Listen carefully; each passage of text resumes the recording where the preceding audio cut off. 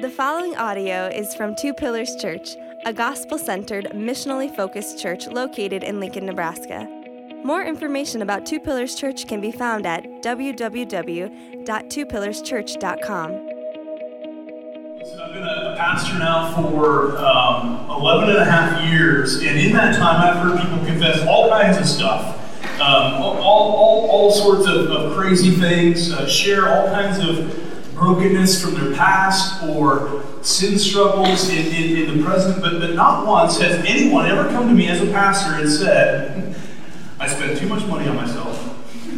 You know, in fact, greed and materialism, they are ruining my life a little bit, and it's affecting my soul. It's affecting my relationship with God. It's impacting my family and those around me, and something has to change. Nobody's ever said that. And yet, here's what we have to consider.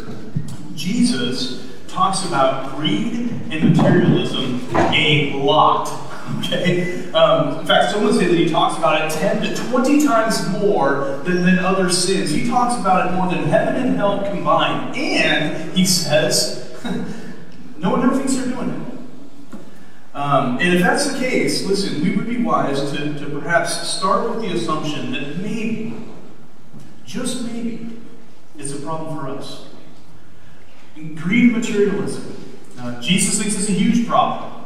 But no one ever thinks it's a problem for them, including the man in this passage, the man in the crowd. Luke 12:13. He comes to Jesus, innocent enough, right? And he says, Teacher, tell my brother to divide the inheritance with me. And boy, did he get a earful, right? And we could read this and we say, gee, what's the big deal, Jesus? I mean, seriously, he's just asking for his part of the inheritance, but Jesus knows better than that, doesn't he? But Jesus looks right through what seems to be an innocent request to arbitrate a family dispute. He looks right through it and he sees the greed in this man's heart.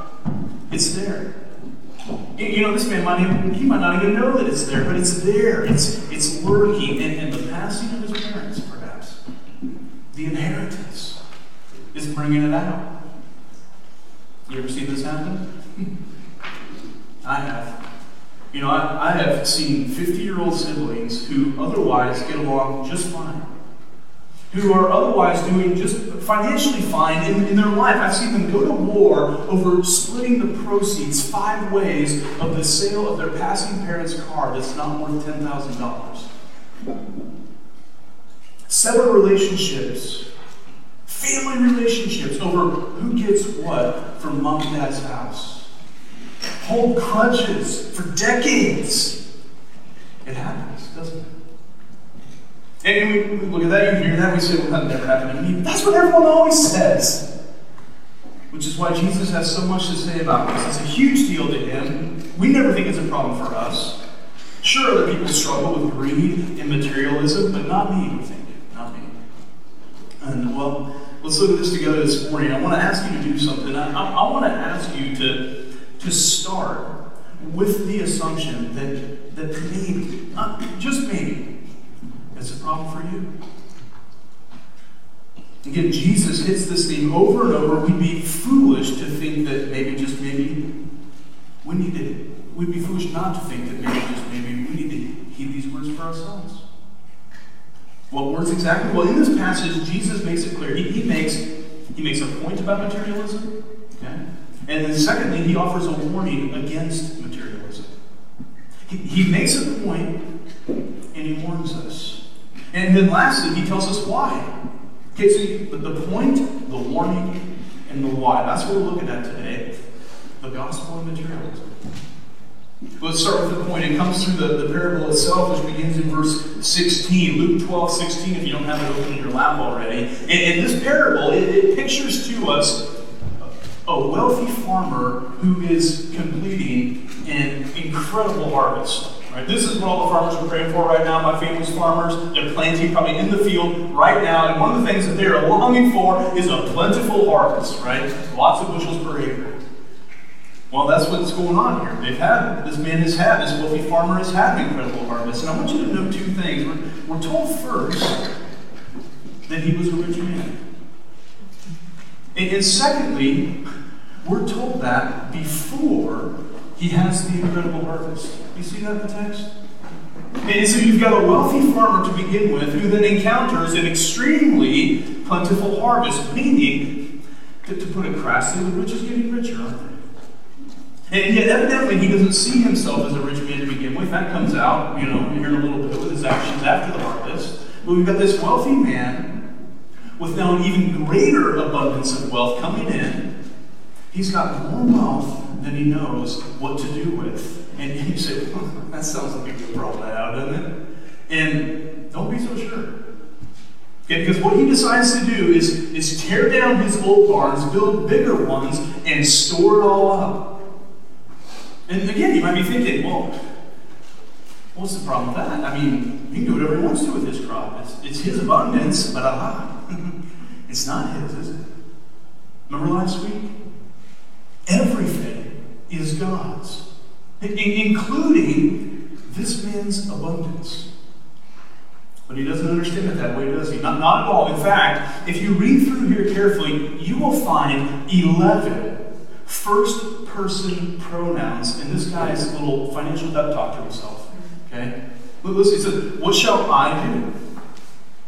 What am I going to do? For I have nowhere to store up my crops. And he said, I will do this. I will tear down my barns and build larger ones. And there I will store up all of my grain and my goods. And I will say to my soul, soul, congratulations. You have ample goods now, laid out for many years. Relax. Eat, drink, be merry. Now look at this man. He's not concerned with using his wealth wisely. The repeated use of I and my, it points instead to this sort of ingrained selfishness. He's not trying to serve God with his newly received abundance. That's nowhere in there. He doesn't praise God for it. He doesn't ask God, hey, how should I use this? He's not trying to figure out how to be a blessing to others with it. He's not even really interested in living a fuller life for himself. He doesn't build a bigger house, just a bigger barn. He's not spending it right now. What's he doing instead? Storing it up. Why? So that he can't. Look at verse 19 in your Bible. What's he chiefly concerned with? Relaxing. Eating, drinking, being merry. In other words, he's storing it up so that he can rest securely. That he's thinking more for me, so that I can relax. Not have to worry about anything anymore. Just enjoy life now. That's what he thinks. Finally, I can relax from all the stress. I can relax from not knowing if I've got enough. I can relax from having to worry about next year's crop. It's unpredictable out there. The weather and farming, it's unpredictable. Now I don't have to worry about that anymore. I'm good. I'm secure. I can eat some really good food. I can drink some. I can buy the good stuff now. I can enjoy myself. And look, it's not just a superficial relaxing and enjoying. Did you see that? He's talking to his soul. Look at the scripture. He thinks at the innermost portion of who he is, he thinks, I'm secure now. Now I have joy. Security and pleasure, see. And God said to him, fool. Which is the Bible's way of saying, you idiot. Fool. It's not good, in case you're wanting to be called a fool by God. Fool, this night your soul is going to be required of you. And the things that you prepared, who's it going to be? In other words, you have made the wrong thing the focus of your life. See, the point of this parable is that it is foolish to find your security and pleasure in anything other than God. That's the point. And listen, we hear that, right? I know how you hear that. We hear that, and we say, that's right, it is foolish to do that. This man's a fool. What an idiot. But you and I are not that much different, are we? Look at him again. He's wealthy, but he doesn't see himself that way. He doesn't live as if everything is God's. He's finding security and pleasure in wealth, and all he really longs for, the center of his being and his soul, it's a carefree life. Careful now, because that can describe us, can't it? You know, wealthy but not seeing ourselves that way. You know, one of the main reasons that we never see the greed and the materialism in our own life is sociological. All of us live in some particular socioeconomic bracket. We do. And which most often determines where we live. Think about it. It determines what kind of neighborhood or where or even how we school our kids. We get embedded into the social fabric of it all, which means our friends, our peers, the people that we're doing life with, we're all in it together. And when you look around within your little sphere of the world, you can always find someone, can't you? You maybe even quite a few people who have more than you do. What are you doing? You're comparing yourself to those in your bracket. You're justifying yourself. And even if you look around and you find yourself closer to the top of that socioeconomic bracket, you've always got one eye on the rich and famous that the TV and the internet likes to shove into our faces, right? And the result is that we compare ourselves much more to Hollywood than we do to Haiti. We convince ourselves we're not wealthy. It's materialistic. Listen, the Kardashians, that's who's got a problem. You know what I'm saying? Like that's, if you want to see greed and materialism, look no further than they're the ones with the problem, not me.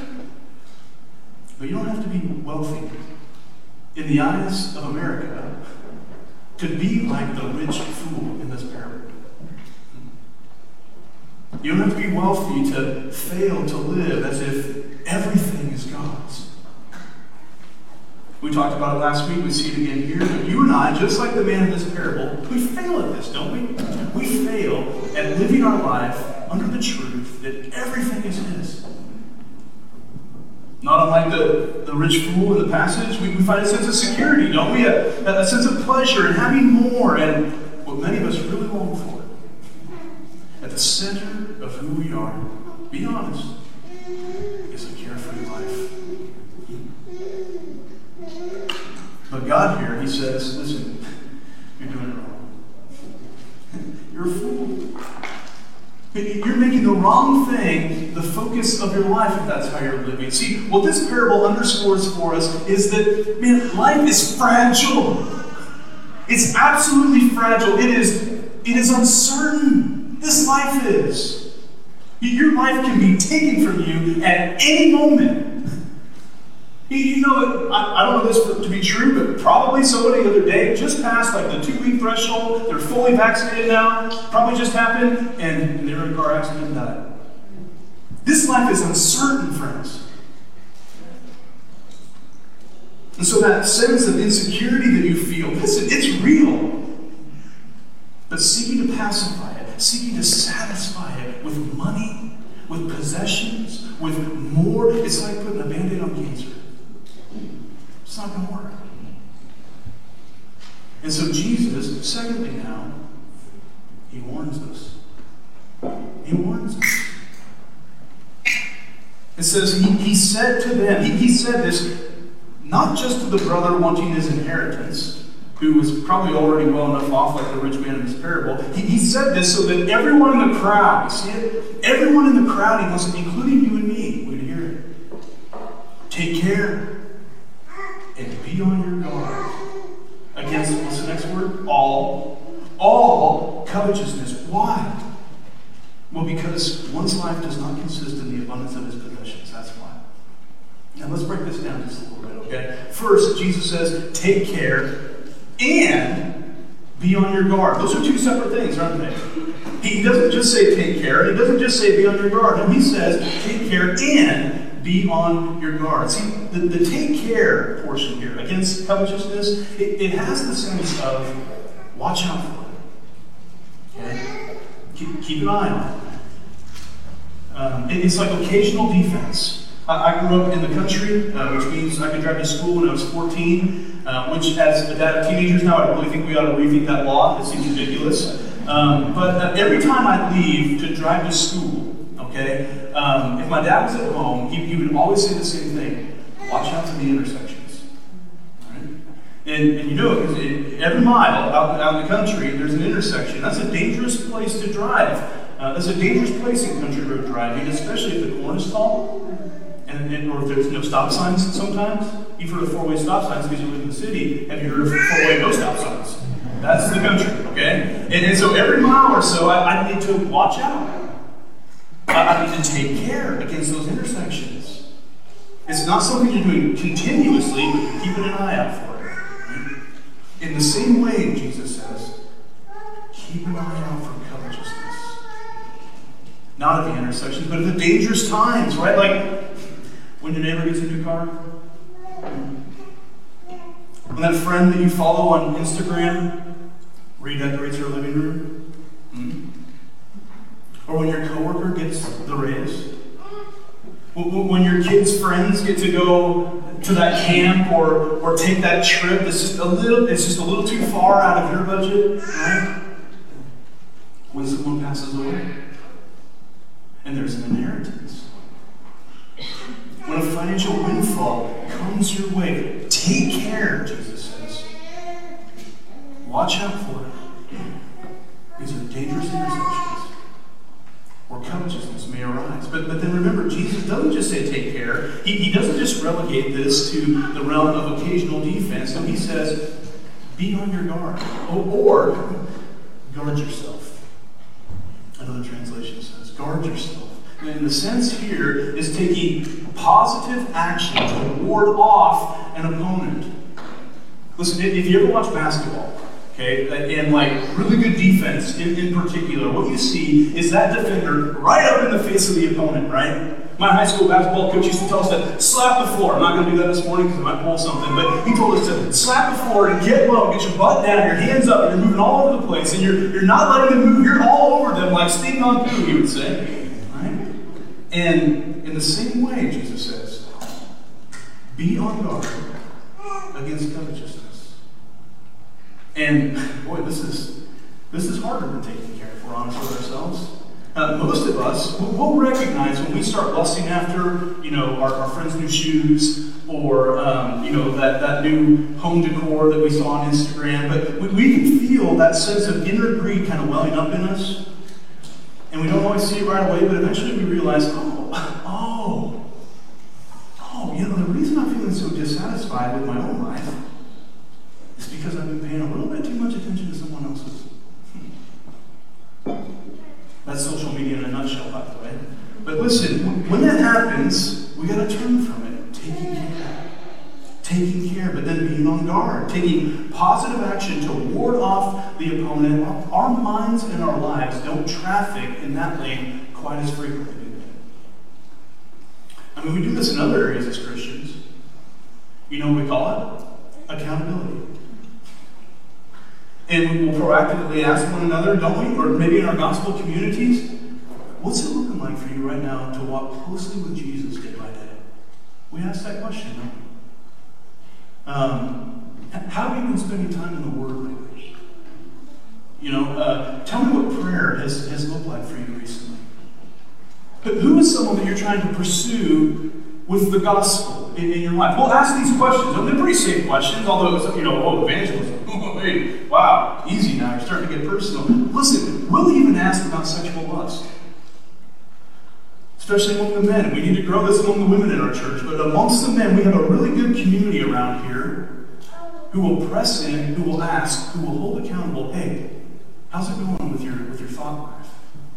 Sexual lust, pornography. How's that going? But listen, when was the last time you asked someone, or they asked you, are you winning the battle against materialism? How are you doing with giving? Have you been working to even increase that? Has your giving lately, has it been generous? Has it been sacrificial? Has it been proportional? Has it been cheerful? Or how many of us have actually had this conversation? Hey, that building fund that's going on right now, how are you supporting that? How are you giving to that? Have you been able to contribute? How many of you are looking forward to having conversations about money and giving in your gospel communities during this series? How many of you are avoiding the topic altogether? Like, let's pray. We're just going to have a prayer night, Jesus thinks it's a huge problem. No one ever thinks it's a problem for them, and yet we would desperately prefer not have to talk about it, wouldn't we? Whew. How would you say you're doing at being on guard? What tangible things? Remember, it's positive action. What are the ongoing positive actions you're taking to be on guard? Is there anyone that you're following on social media that you need to stop following because of what it stirs inside of you? Are there discipleship questions and conversations that you need to add to your repertoire? Or you need to ask somebody to ask you? And say, would you hold me accountable in this area? It's uncomfortable, isn't it? Nobody likes to talk about money. It's uncomfortable. And that's exactly why Jesus talked about it so much, because he knew we'd need to hear this from him over and over again. He knows how important it is, and yet none of us really think it's a problem. Take care, be on guard against, next part now, all covetousness. Did you notice the word all there in your text? Yours might say all forms of covetousness, or greed, all kinds of greed, something like that. The ESV just has all. Why is that there? Why not just say, take care and be on guard against covetousness? Well, because there's a lot of forms of covetousness. That's why. In fact, if you do a word study in the Bible on this sometime, it's all over the place. From Jesus here in the Gospels, right, to Ahab desiring Naboth's vineyard in 1 Kings 21, David desiring Bathsheba, Samuel's sons taking bribes, Achan hiding the treasure, Jacob defrauding Esau for his father's blessing, Lot even in choosing the land of Jericho, all the way back to the Garden of Eden. Eve desiring the forbidden fruit. Coveting, you see, always says God isn't enough. His provision is not enough. He's holding out on me. I need to take things into my own hands. I got to watch out for me. Instead of resting in the total security and absolute pleasure that we have in Christ. Take care, church. Be on guard against all covetousness. Why? Well, because your life does not consist in the abundance of your possessions. That's why. Or to put it in the words of verse 21, listen, there is a difference, an eternal difference, between laying up treasures for yourself versus being rich toward God. See, here's what Jesus knows. He knows that money, he knows that money is not the real problem. He knows that it's what we would call a surface idol. What you do with money isn't the real problem. It's just the avenue through which a deeper idol seeks fulfillment. What's the deeper idol? Well, it's the impulse beneath your behavior. It's we use this phrase around here, it's the sin beneath the sin. See, underneath greed, underneath covetousness, underneath materialism, something else is lurking. For some, it's control. And money is the avenue. It's the means by which you seek to control your world and your life. If you just have enough, just have more, you'll be in control. And you'll be okay, you think. Safe. Secure. For others, the deeper idol is approval. And money is the avenue to get there. You want access to a social circle or the next socioeconomic bracket up or the neighborhood over so that you have to have more now, not merely because you're greedy, but because you long for approval. You want others to look upon you and say, wow, Power is another deep idol. Money can be an avenue through which that idol finds fulfillment. More money, more power. Or just good old-fashioned comfort, you know? One of the sneakiest of the deep idols, where deep down what you want is to relax, to eat, to drink, to enjoy yourself. With everything around me, you know, just right. New gadgets, new furniture, new. I just like it, you know? And it makes me feel good. What is that? It's comfort. And one of the really spiritually quirky things is how we will self-justify ourselves even within the realm of deep idols. You know? Meaning, a person who uses money to serve a deep idol of control will often judge and feel superior towards someone else using money to serve a deep idol of comfort. Or vice versa. Because we never think it's a problem for us. That's why. We're laying up treasures for ourselves instead of being rich toward God, and we don't even realize it. Money has become, you know, the currency of your sense of control. The currency of your approval and power and comfort. Take care, Jesus says.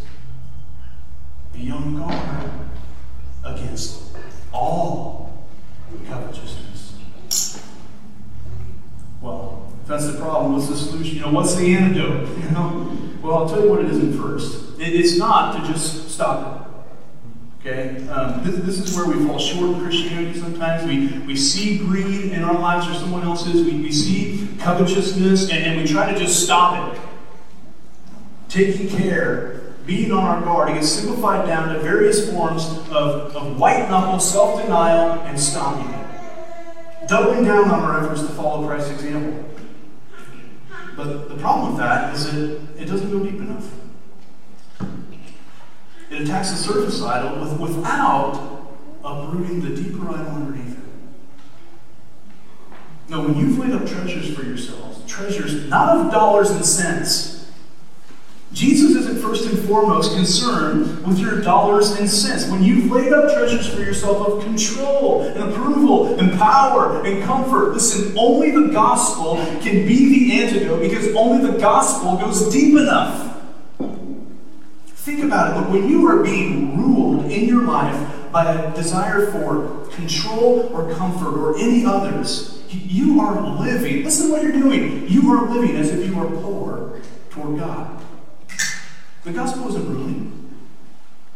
No, because the gospel says, he who was rich, that's Jesus, for your sake became poor. He emptied out not his pockets. He emptied out his entire life for you on the cross. Why? So that you, through his poverty, through his death, could become rich. Listen to that again. You're loaded. Not with dollars and cents, not in the eyes of the world, but rich toward God. In security, in safety, in approval, power, comfort. The eternal and ultimate kind that can only be found in him. If you belong to Jesus, you are rich toward God. You are. The gospel says so. You don't have to worry about money and use money to lay up treasure of control and security. You're secure in Christ. The only real security that can't be taken from you. I mean, money can't save you from tragedy. It can't. It never will. Become a gazillionaire. It won't save you. Not from tragedy. That's the point of the parable. Remember, fool? This night your soul is required of you.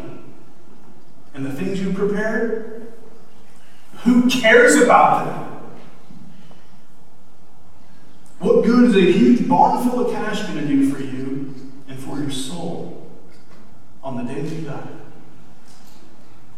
Money will never give you the ultimate control you long for in this chaotic world. It can't. Only God can. And he does. Through Jesus. You don't have to work yourself to the bone to get more money so you can buy the bigger house and the better neighborhood and prove to everyone around you that you've made something of your life. No, you have the approval of God. The only real approval that goes deep enough to uproot all the other needs of approval in your life. God in heaven has looked upon you as one who has been united to Christ, brother and sister, and He has said, I love you, I see you, you have infinite worth and value to me, and no one can ever take that away. What more do you need? Or comfort. Listen to me, the greatest comfort that you can ever find is the comfort of Christ.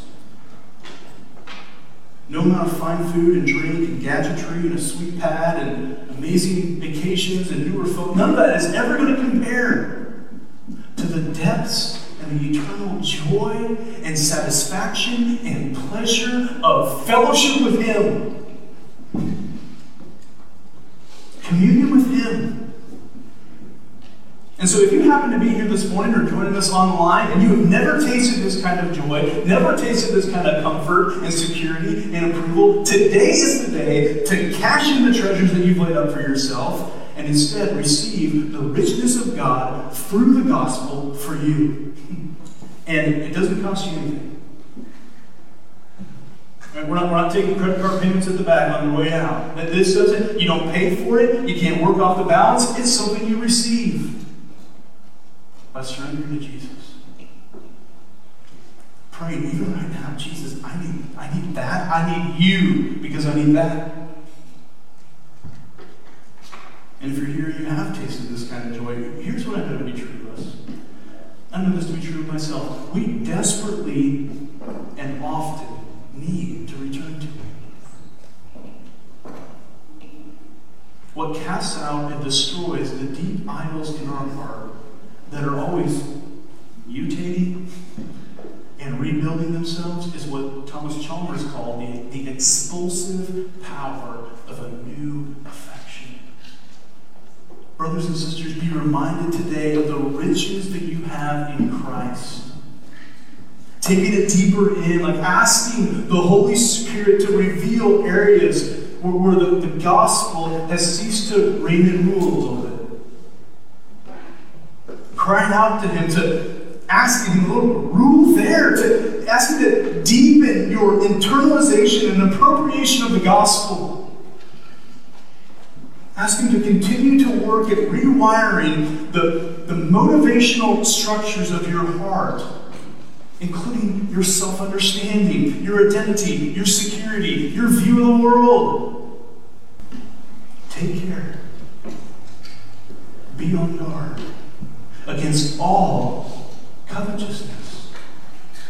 For your life does not consist in the abundance of possessions.